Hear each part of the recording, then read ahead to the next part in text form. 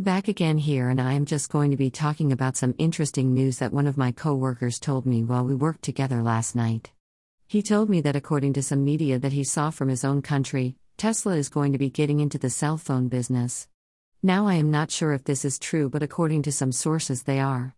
Just now I have tried finding some news on this, but so far I haven't been able to find anything on it.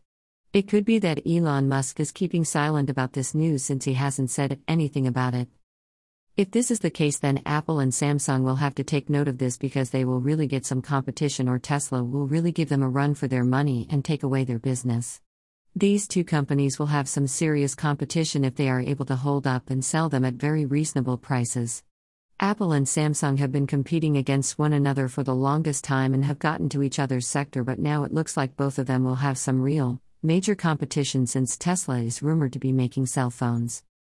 Well, they might as well get into the business since they do have the know-how and the technology to make it happen for themselves. It will be interesting to see when this takes place, or if they are going to be able to pull it off. If they happen to, then both Apple and Samsung will have some real work and innovation to do if they are hoping to hold off Tesla. Tesla, if they can, will probably make the phones and sell them to customers, but first off they will have to test them to see if they work, then they can market them.